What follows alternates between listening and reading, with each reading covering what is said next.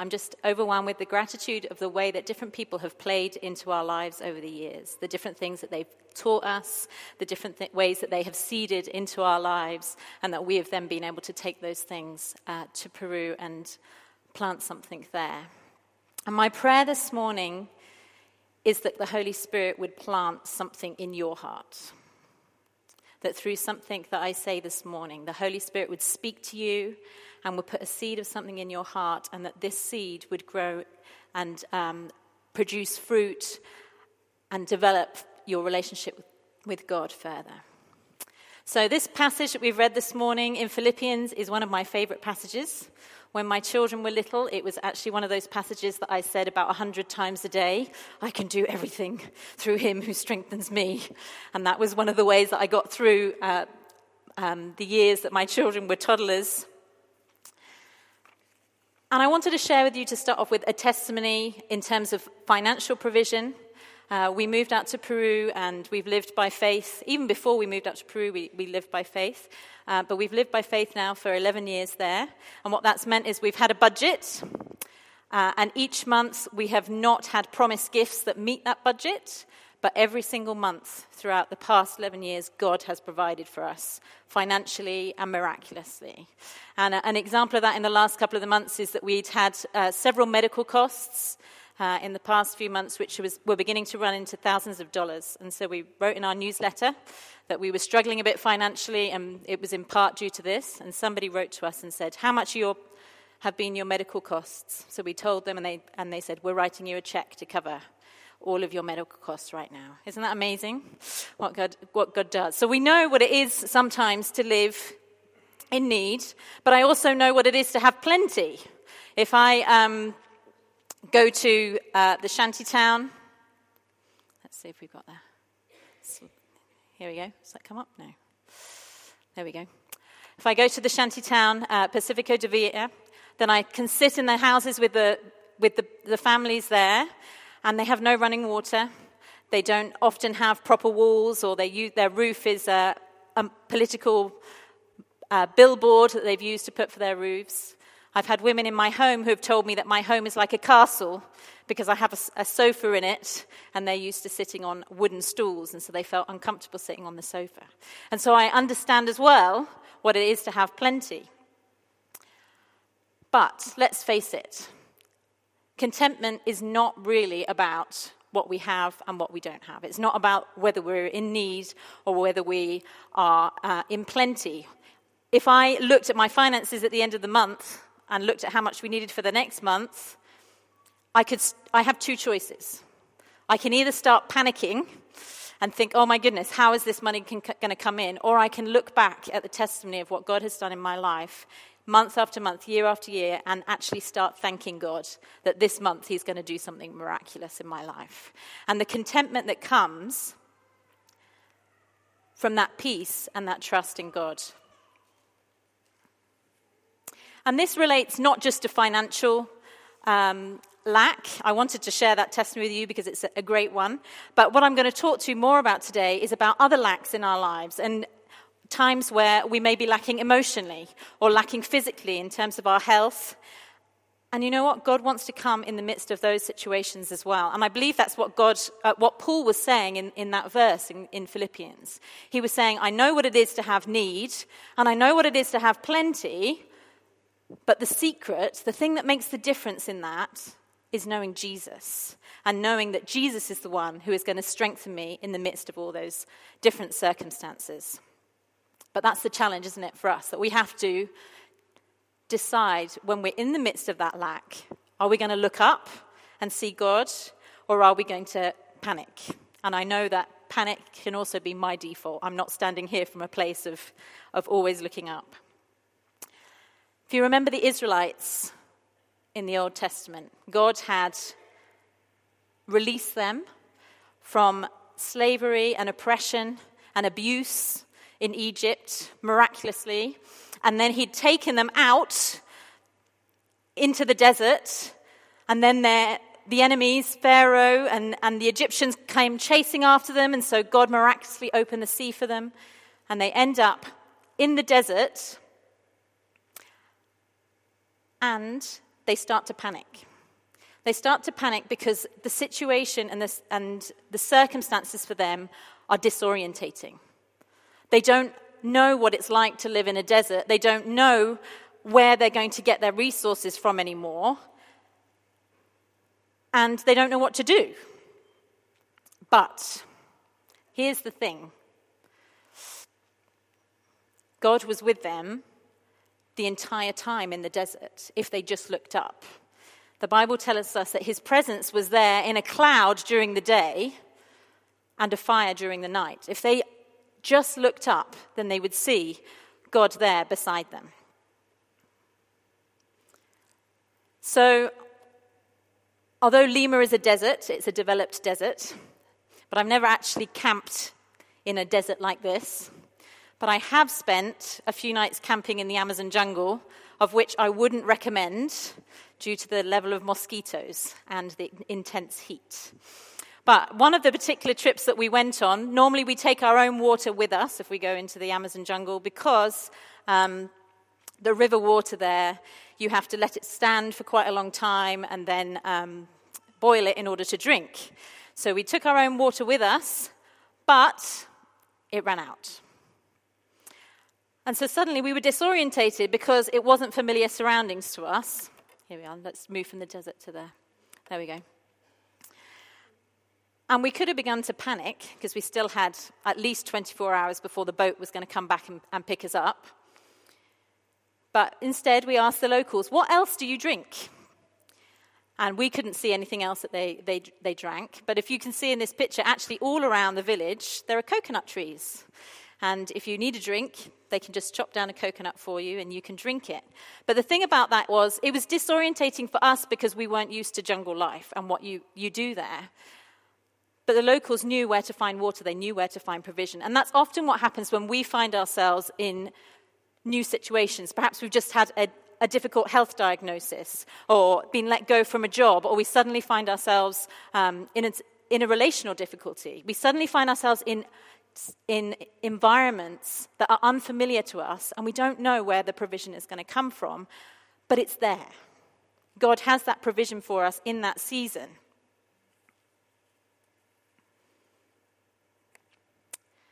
I want to share a little bit of a testimony of what life has been like for me in the past year. As you've seen on the video, there's lots of amazing things going on in Lima. But for me personally, the last year has been really, really difficult. This time last year, I was diagnosed with PTSD, which meant that my body was responding to lots of different triggers in everyday situations as if they were a threat.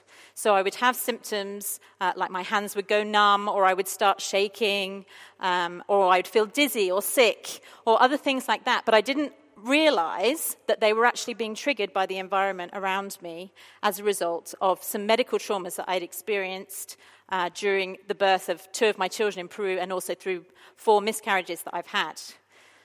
So, thinking that they were perhaps neurological symptoms, I went to the hospital to do various tests. Well, that was probably the worst thing that could happen, because when being in a hospital situation, my body suddenly started reacting to all the sights and smells that were there in the hospital, and I ended up collapsing in the waiting room of the hospital in a big state.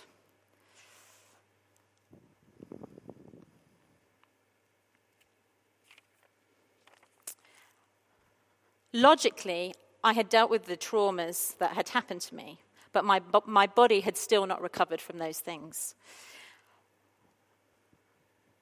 And what was so devastating and so devastating for me was that it was so disorientating. Suddenly I found myself inside a body that felt like it had been taken over by something foreign.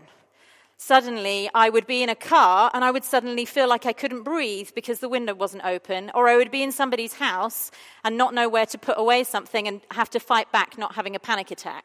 Or just being at home was terrible because my boys would run around and shout, and every time they shout, I would jump and feel like I was under attack. And there is a point to this story, and that's about the fact that at first the landscape was disorientating to me, and at first... but it also meant that I started questioning everything that I thought about what I had believed about myself and my responses to stress. Before I just pushed through, believing it was faith, and then I started questioning, maybe it was just stubborn perseverance that was at the cost of my health. I had to learn to listen to my body and learn to listen to what the different triggers were saying. I had to take some time out. And that's where community came in. My husband, Mark, was very supportive, and he gave me the time and the space that I needed to get the care that I needed. Some friends flew me up to the States, and there I was diagnosed with PTSD and introduced to a therapist who helped go through each one of the traumas that I had experienced and find God in them, and find where God had been in the midst of those different situations. And I managed to change the story about those traumas. I still remember them, but they don't have that same energy connected with them. Now they're testimonies of actually where God was faithful in the midst of those situations. And God's word came clear to me that he was with me then, and he's with me now.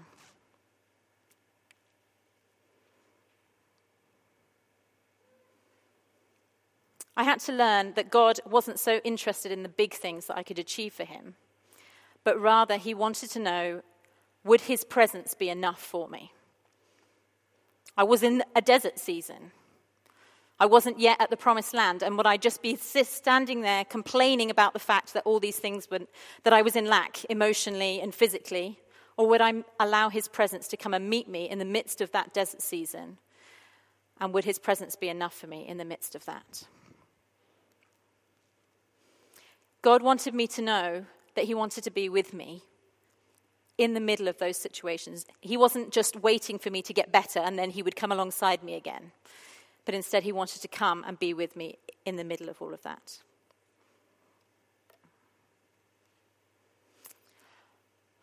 I know that you guys have been doing a series on the power of the cross.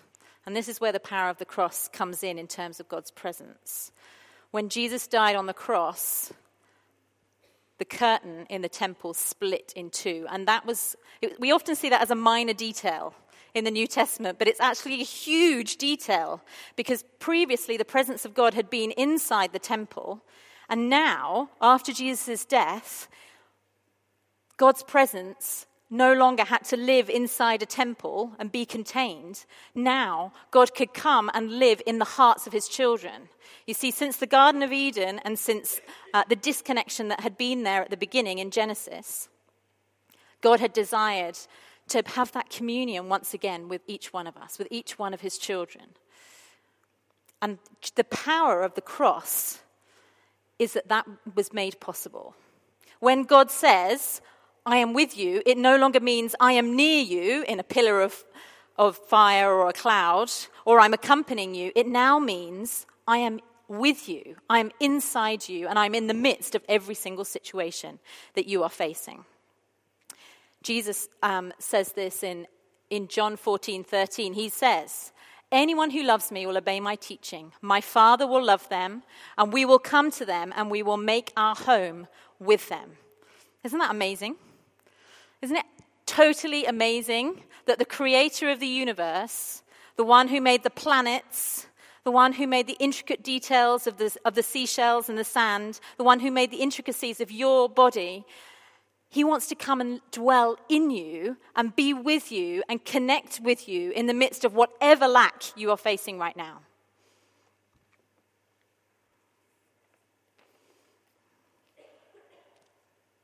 But I don't know about you, but I'm not always aware of God's presence in me. At the end of last year, as I was recovering from PTSD, I then found myself in a season of depression. At first, we thought that it was just maybe the chemicals or hormones in my body, but it became clear over time that what I was struggling with was just a deep disconnection with other people and a deep disconnection with God. But my mind knew that God loved me. I knew in theory that I was accepted no matter what. I could tell you God delights in you, but I didn't know it in my heart deep down. And I needed God to come in and to really change my heart about that. But even as I began to realize that, the depression didn't lift overnight. Instead, God chose to meet me in it. I've known times of great joy in my life, and I've also known some times of depression, and I had to have hope that God would strengthen me in the midst of that.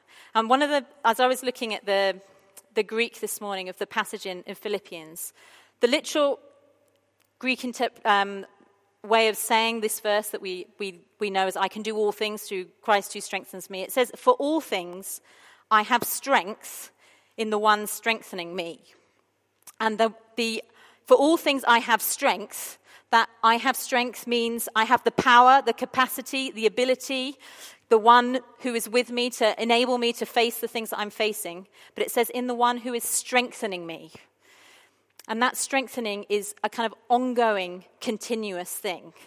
You know, sometimes we're in the midst of a situation and we think if we just quote the verse, we're going to have immediately all the strength that we need to face absolutely every situation. And sometimes God does that slowly. So for me in that season of depression, it was a slow strengthening that God did day by day through those different scenarios. And so I would still have depressive attacks that would come, lies from the enemy that would come and tell me that I was worthless and that I had no value. And I would sit there on the sofa in the middle of the night, unable to communicate with anybody, and these depressive attacks would come. And I started to invite Jesus into them. And I just said, God, help me. And I would sit there and I would allow Jesus to rock me until that depressive attack would go. And I would then be able to get up and go back to bed or to do other things.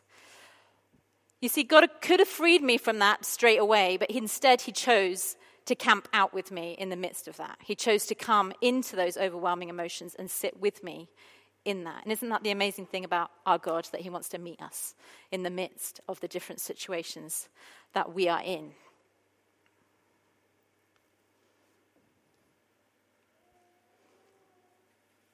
I asked God why he didn't release me straight away from the depression, and maybe it was just that I didn't have enough faith.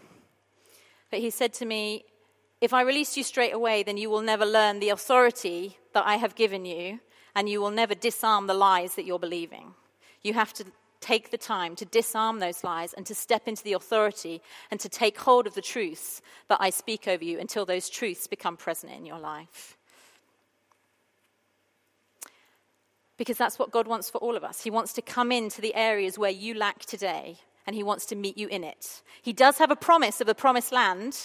It's not that he wants you to remain in the desert forever, but that process is that he is strengthening us day by day. It's a process of getting towards that. And God wants to come and meet with you this morning. He desires to make his home in your heart today, and he wants to guide you, and he wants to help you, and he wants to strengthen you, and he wants to just spend time with you and delight in spending time with you this morning and through your life. And will you allow him to do that? Will you allow him to come into the lack that you have right now? That financial mess or relational difficulty, the overwhelming emotions that you feel in response to a hurt or a trauma that's happened in your life. Will you allow him to come into the midst of that? Or do you think you have to have it all sorted before God wants to connect with you?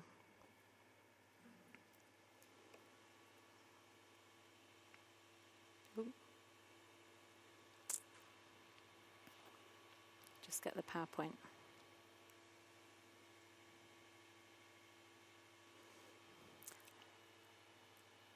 Are we able to get the PowerPoint? If not, that's fine. So Rafa and Saida, who we saw on the video, here they are. They trained with us as church planters in Lima for a season, and they decided that God was calling them. It was the right time this year to go back to the jungle where they come from and to start a church there. But last year, before they left, Saida said to me one day, I'm fearful. I'm fearful that I'm going to go back to the jungle and I'm going to forget everything that I've learned and everything that I've been taught.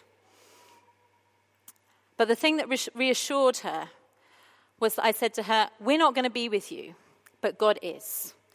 And the most important thing that you've learned in Oikos is how to hear God's voice and how to connect with him, and you know how to do that.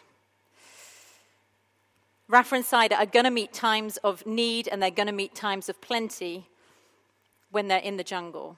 But they know how to connect with the God who wants to bring them strength in the midst of all those different situations. But the important question this morning is, how do you personally connect with God? I'm going to share a little bit about my journey right now, but it's not really about how I connect with God, it's about how do you personally connect with God. And that will be different in different seasons. When my children were little, connecting with God was much more difficult and looked more like breath prayers of help me God, or praying in tongues in the middle of the night when they're up again.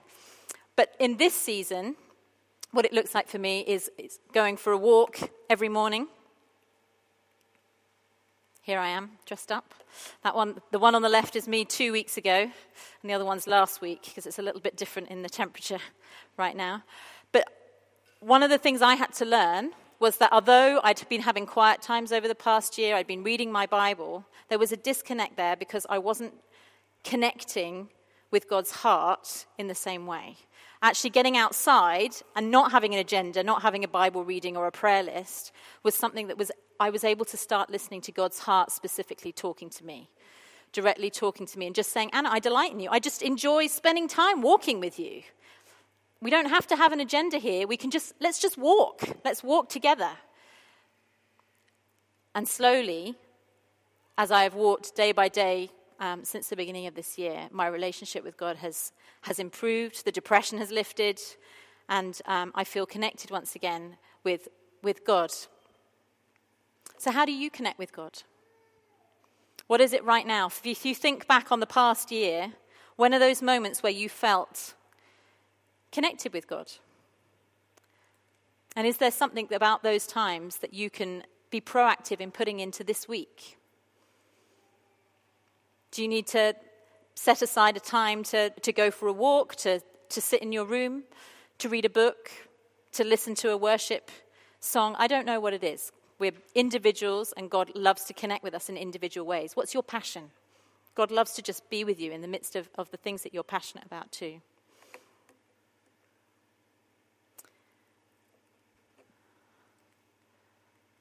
And my question, just as we're coming to an end here, is, where is your lack this morning? Is it financial? Is it relational? Is it emotional? Is it physical? Will you let God come and make his home in you so you truly know that he is with you in the midst of those different situations?